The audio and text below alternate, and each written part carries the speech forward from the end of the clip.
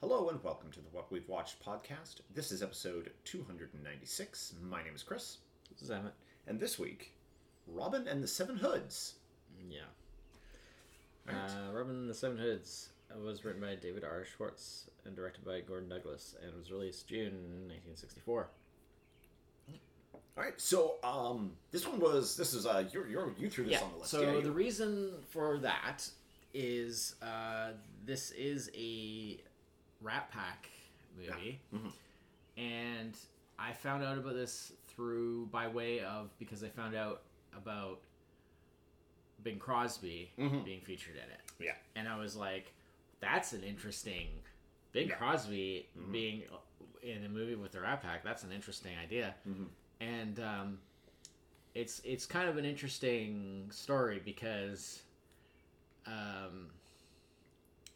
basically Bing Crosby, the role that Bing Crosby plays was originally supposed to be played by what's his name? Peter something? Yeah, Peter Lawford. Peter Lawford, but he was a regular member of the Rat Pack. Yeah, but there had been a falling out between him and Frank Sinatra. Yeah.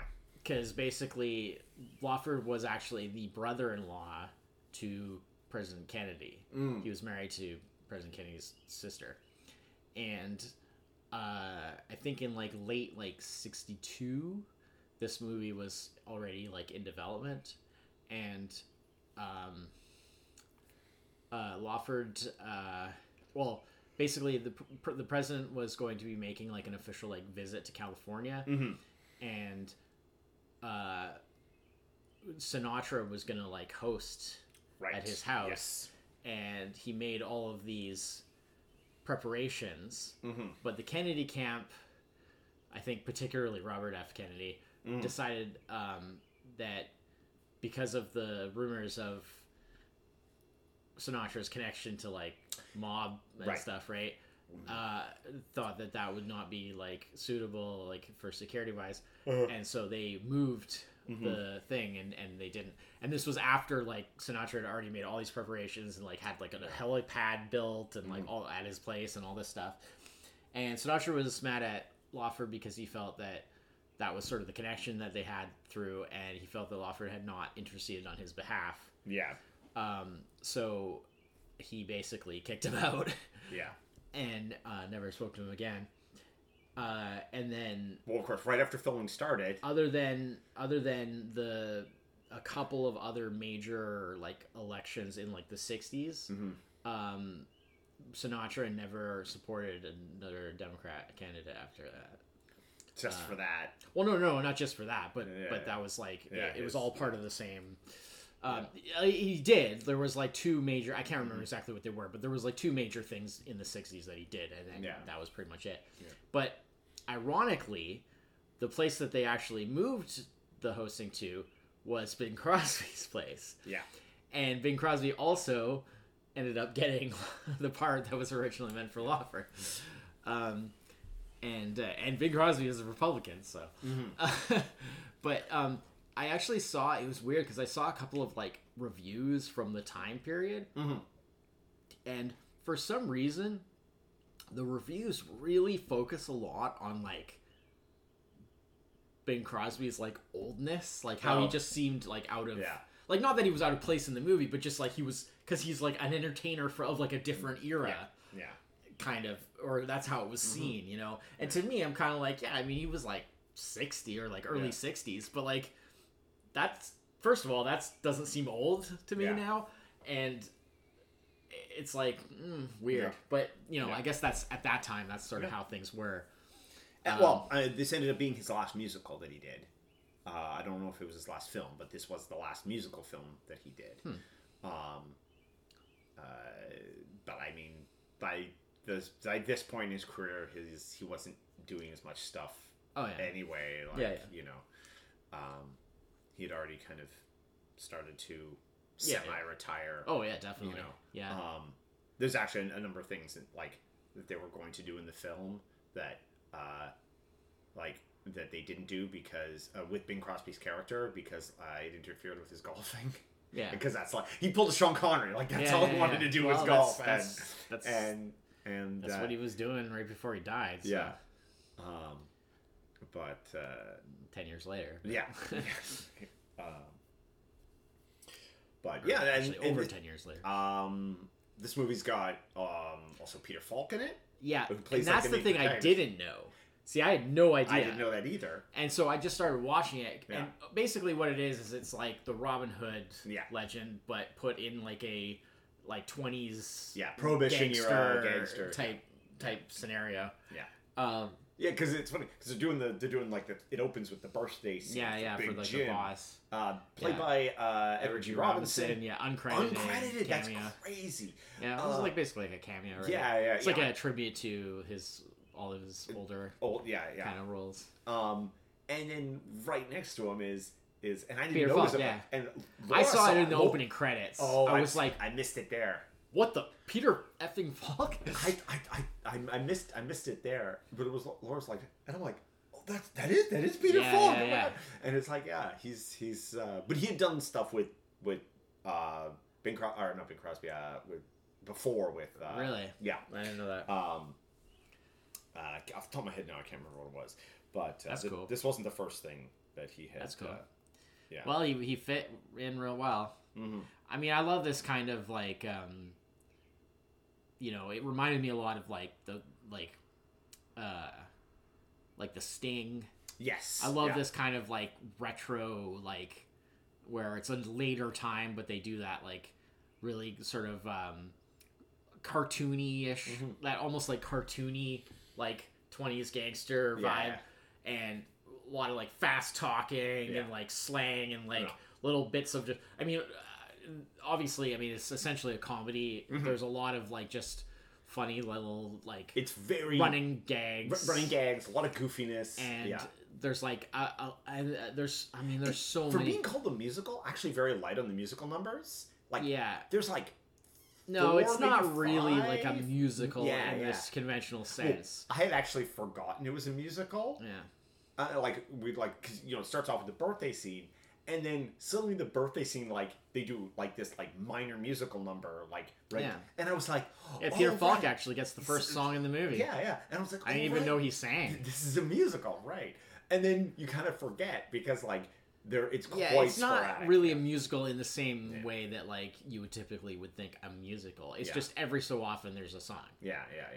It is really that, because they don't really use the music to... Like, often in musicals, it's like they'll build up a scene, do the musical part of it, and then that transitions into the further part of the story. They're just really like standalone like numbers. They're more like musical numbers. They're relevant. I mean, they do relate to what's going on. No. What I mean is they don't use them as like the like to like arc the story into the next part. No, which is often the case, like, especially around this time. No, not really.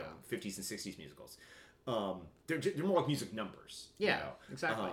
And I mean, they lean on, of course, like the talents of the people. So like Sammy Davis Jr. Oh my god, he's such a good. That was amazing. That's such a good one.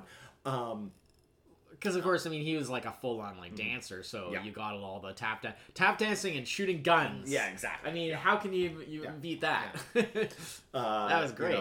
They got the trio of Dean. Oh my god! When they do the clothes changing style. Yeah, style. Yeah. That song is amazing because having all three. I mean, having the three of them all doing. I mean, like, what kind of universe? Do you have Frank Sinatra, Dean Martin, and Bing Crosby all doing a song together in a movie? Like, I just about melted my brain. And it was cool too. It was like I only have one question about that. And when he keeps going in the closet, coming out with the different outfits because they're criticizing his style. Yeah, some of those outfits. And then that final where he comes out.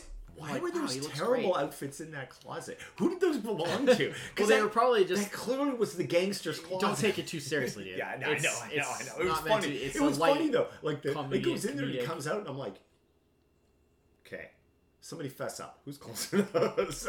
No, I mean, it's like a light comedic. Exactly. It's not meant to be that serious. Yeah. Well, one of the gangsters... is knitting all the time? Yeah. I love that. He's just knitting. I don't know where your knitting is. I don't know where he's just knitting. I mean, and then the whole thing with Bing Crosby, because he plays Alan A. Dale, so it's like their version of like Alan A. Dale. Yeah. I love how he's like, he does the thing with like the really like the really like flourished up way of speaking with all like big words and like odd obscure words, and so like the running thing is people are always like oh, he's got something wrong with his throat. Yeah. And that's like the running thing is because of how he talks with all these. As soon as he comes on, it's the kind of like verbal delivery that like he's so good at. Like just you want some 27 syllable words all strung together, like really well done. Yeah. I told him weeks ago, is something wrong with this throat? Yeah, I really like that guy. That sort of like the bigger kind of, but no, that main sort of sidekick guy there. One of the hoods is when he first gets there. Yeah, and he introduces himself. Yeah, one of the hoods is actually played by his son. Yeah.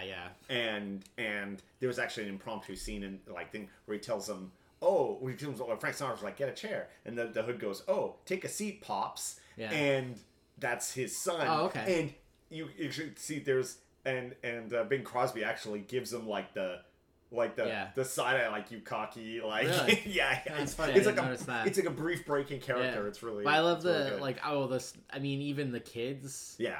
At the orphans, like they get into the whole like because there's the one kid who's like, oh, he doesn't. There really is something wrong with his throat.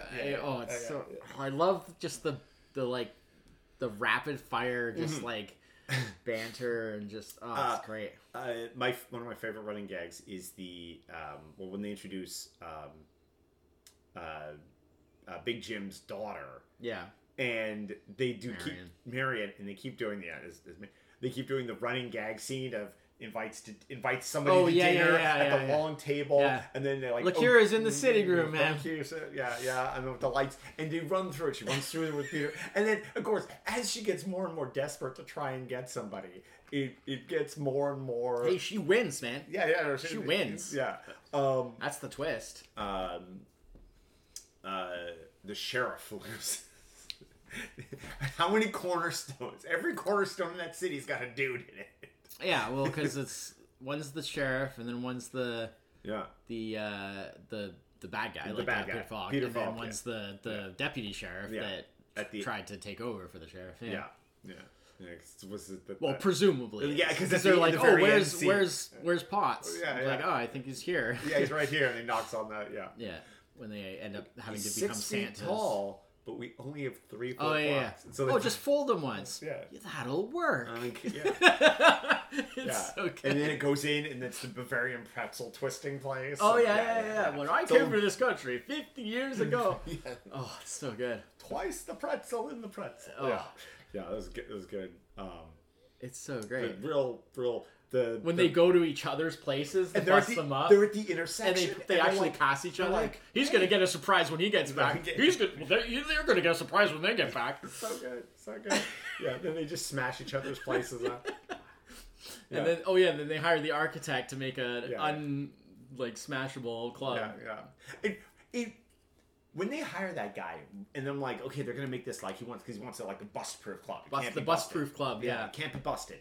And just in case he gets smashed or let the cops show up or whatever. And I was like, what they built was not what I was expecting.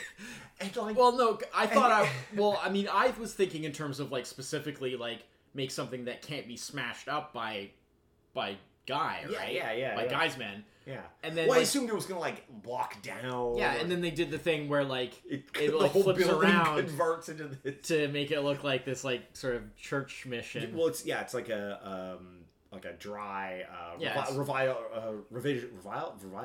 Well, it's like a mission. It's supposed to be like a mission. Yeah. And they sing about the evils of alcohol. Yeah. Mr. Booze. Yeah. Mr. B-O-O-Z. Which that whole scene is so needlessly elaborate. I'm like, it could have just been like. How do you say needlessly elaborate? No, I know it's a movie. I know. It's great. I loved it, but I was like.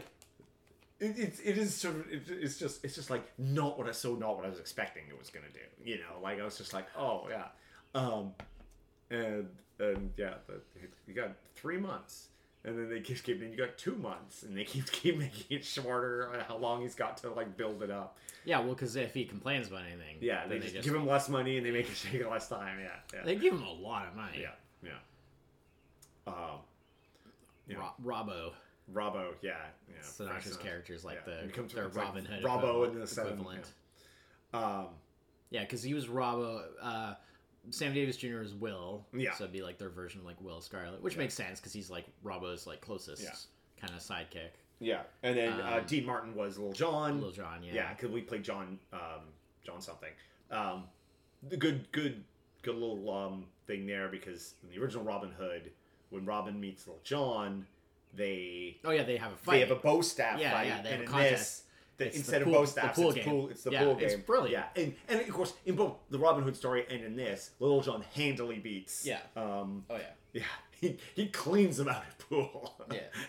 Well, it's hilarious because there's the leading up to it. There's the whole like him like acting totally inept. Yeah. Yeah, He's like chalking his finger and just like, hey, it's for the close-up shots. Yeah. And then just like oh, and there's like the girl. Yeah. And the thing is just like, oh, you're supposed. It's the other end or whatever. Yeah. And he's just buffooning it up a bit, and then it comes in, and then they play for whatever, some money there, and it is like it's kind of like they throw around like for 1960s like these like comically huge amounts of like, it's like, because what does he says about something? It's like, you got any hundreds on you? And he's like, please, I don't want to get picked up for vagrancy. Thousands only. Thousands, yeah. But I mean, like, that's sort of the joke, is that they're operating at such a, like, high level of... Yeah. Like, everything is $10,000, $30,000, $100,000, this, like, ridiculous gangster, organized crime money, But, No. Yeah, Peter Falk was a great villain. Villain. He's definitely the villain. Yeah. I mean, in some ways, actually, Marion turned out to be the bigger of the. Well, it was sort of like it reminded me of like Dirty Rotten Scoundrels. Yeah. How like she ends up being like the master. Yeah. Con artist at the end, and it's kind of like that, where it's like she's like Marion's the one who's really like. Kind of manipulating everything, and then like in the end she basically wins and walks away with everything, and they end up with nothing. No, they're just Santa Claus. Yeah. Like, you could buy us coffee. How are you gonna do that? Somebody threw a quarter and missed the bucket. Yeah. But it's like, they don't wanna screw that gig up though. Yeah. No, it was good. It was. I love the whole during the Mr. Booze part when they're doing like the whole like mission thing, and the whole like where he takes Will Sammy Davis Jr. and they're like, this man was the heavyweight champion of the. He's like, look what Booze has done. He's wasted him away, because of course he's such a tiny little guy, right? Yeah. It's just like it's like, wasted him away, and he's. I was a pickpocket. It's so funny. Like, why'd you bust him? He's like, I can't. And even the cops are like dancing to the song. Yeah. Yeah. No, it was really like it is that really great combination of, like you said, like that fast talking. There's so much stuff. Like I should have written like some of the like favorite lines down, because there's so much. Yeah, it goes by so quickly, and there's so many great little like lines. Oh, play on words. Yeah. I mean, it's definitely, if you like that kind of comedy. I was surprised. I was also surprised how long this movie was too. I was like, well, when you have songs, right? I guess that's true. Yeah, you can make extra room for the songs. Yeah, add a few. Because normally, like, it would just, like, if you think about it, if you took those songs out, it'd be the same exact story. Yeah, exactly. So when you're making songs, that's why like like in India, romantic comedies are 3 hours long. Yeah. Because you have to have time for all the musical numbers, right? Yeah. It's when you put songs in there, it's like you got to have like that little bit of extra. And 3-5 minutes here, 3-5 minutes there, and they're they're full proper songs. Yeah. you know. Yeah, well, there was the one that Sinatra does, his kind of solo piece after he gets acquitted, after Robbo gets acquitted. Yeah. He does the My Kind of Town, which is like, I've heard that song. Like, that's a famous song. Like, I've heard that song many that song times. is like almost like the de facto like Chicago theme song, basically, from, you know, and Yeah, it's from this but movie. I've heard right? that like in other places, but like most of the rest of the Can't songs. say I've heard Mr. Booze anyway. Mr. Booze. Yeah. Nope, but it worked. Yeah. But still, my favorite is definitely, well, my favorite just song purely was definitely the Style one. Yeah. Because with the three, like having Crosby, Sinatra, and Dean Martin doing a song together, just like I said, just like melted my brain. Yeah. It's But very good. and it was just hilarious with the whole like all the him going into the closet and coming out. But obviously Sammy Davis Jr.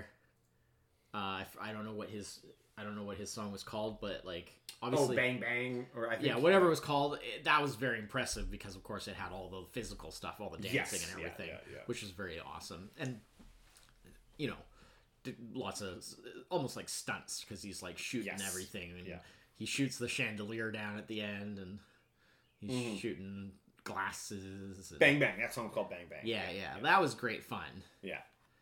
The one I thought for sure I was gonna get stuck in my head, and even ended the movie on it, was the Don't Be a Do-Batter. Oh, Don't Be a Do-Batter. Yeah, that was good. Because it was so just like, because he just repeats it over and over. Yeah. Well, that's because that's like originally that's the one that he does, Bing Crosby does with the kids. Because it's after like everyone's like lost faith in. Yeah. Everyone's lost faith in Robbo because it's like because he gets blamed for the counterfeiting, which was actually Marion. Yeah. But like so it's like everyone's lost faith in him. Yeah. Yeah, exactly. Well, I guess that's later. I guess at that time it was just when he was on trial for the murder, which he did not do. Yeah, it's basically when like Bing Crosby has to like kind of like explain it to the kids. Yeah. You know, because he's like their benefactor, or they see him as like their benefactor. Yeah, and then it's like it's gonna be curtains for him, and then it like turns out like the head of the jury there was like. He's like, I have seen some BS in my day, but the stories that because it's a guy. Well, because Peter Falk's character, when he goes on the stand, and they're just like, and he just, he basically just turns everything opposite. And Guy Gisborne is. Yeah, of course. Yeah, they got them all in there. You know, there's Guy Gisborne. There's the sheriff. Deputy sheriff. Yeah. Like the deputy sheriff is more kind of the bad guy. Yeah. Or like not. I mean, Guy is the bad guy, but like the deputy sheriff is. Well, like, you see that turn when they come back to their place, and it's when Peter Falk comes back to their place and it's all smashed up and they're talking about it. Yeah. And then the sheriff is just like, "There's nothing I can do." Yeah. And then when he leaves, he talks to the deputy sheriff. Oh, that's where they're going to take. And you can see the deputy sheriff, and he's like, because when he finishes the thing, I was like, "Then what would that cost me?" 10%, which is exactly what he set up in the beginning, and yeah. Did you catch the Sherwood reference?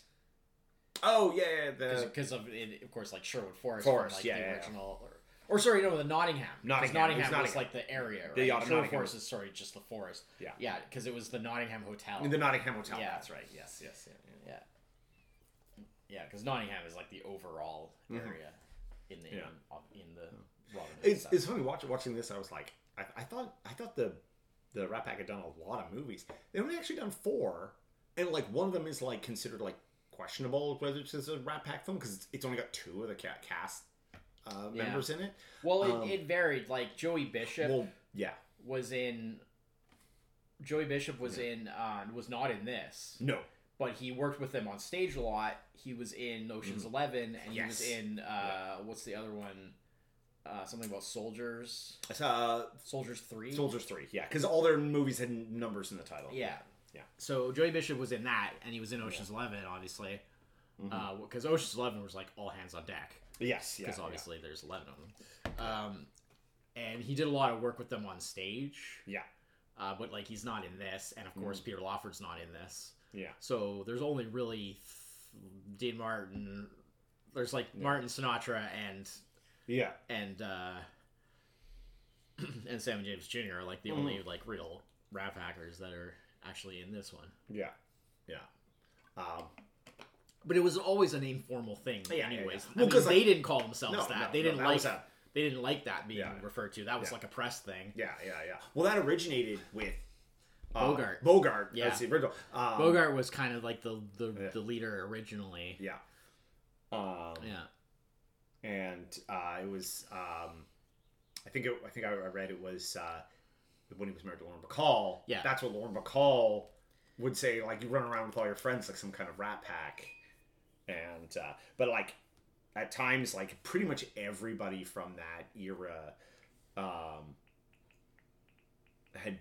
was like, you know, visiting members of the Rat Pack. They're a bit like what's that group that everybody's a member of? Yeah, but there was always like the mainstays, like the main sort of members.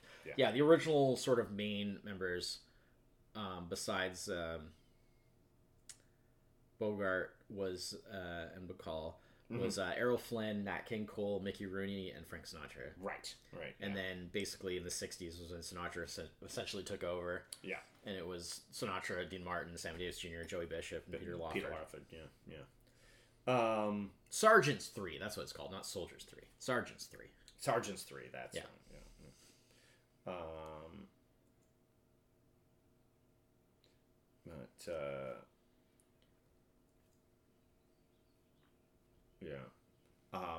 But yeah, no, there was this is actually, like, I've never seen the original Ocean's 11.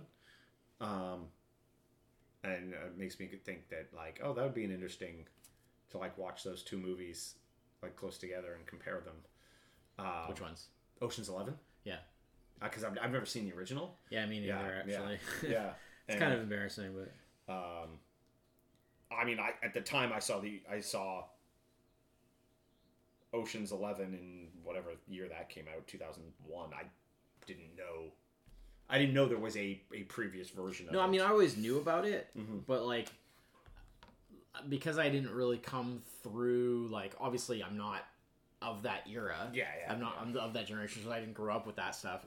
And I was never, like, a big into, like, Sinatra or things like that. So I came through, like, more his regular, like, his just movie roles, like, from when he was trying to, like, be sort of, like, taken serious. Like, before he kind of had that, like, resurgence. Yeah. Where he had a lot of pull later on.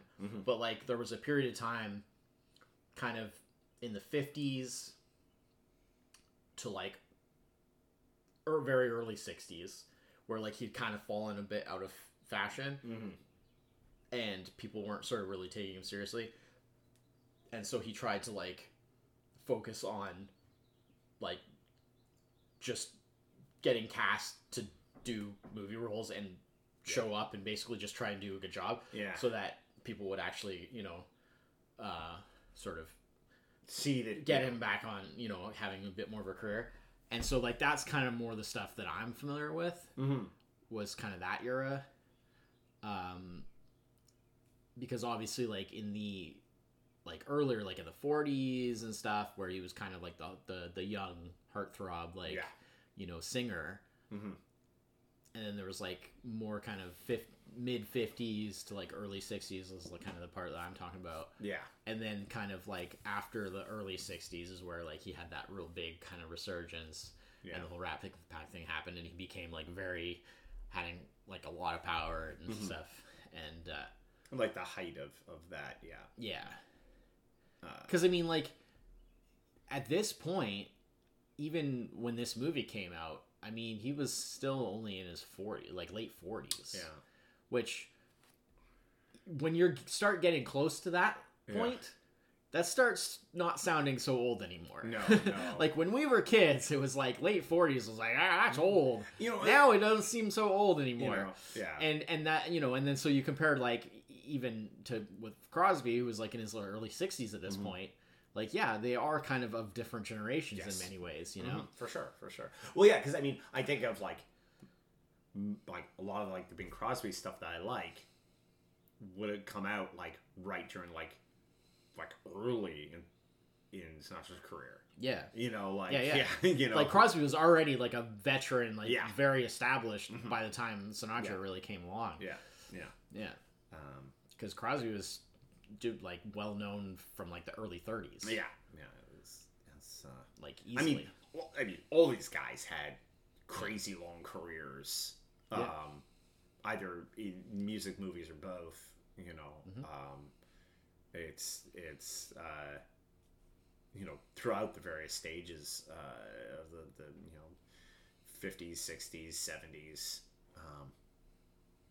I mean, even the 80s. I mean, like, some of these guys are not necessarily Rat Pack, but like Peter Falk, for example. Yeah. You know? Well, Peter Falk, I mean, he was way younger than the rest. Like, he's like, of all the main characters in this, he was probably the youngest actor in this. And in terms of, like, main characters. And it wasn't, like Peter Falk was, like, mid-30s at this point. Yeah, and it was only a few years. I think it was only, well, more than a few years, I guess. It was only about 6 years after this, because that was, like, early 70s he started doing Columbo, 71, 72, something like that. Something like that. I don't know. I'm actually not super knowledgeable about Columbo history. 1968, so it was only 4 years after that he started doing Columbo. Yeah. And he did that for many years. I mean, he did other stuff, too. Yeah. He's the grandpa in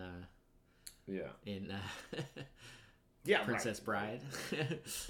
I another actually really good Peter Falk role that a lot of people don't know is Wings of Desire.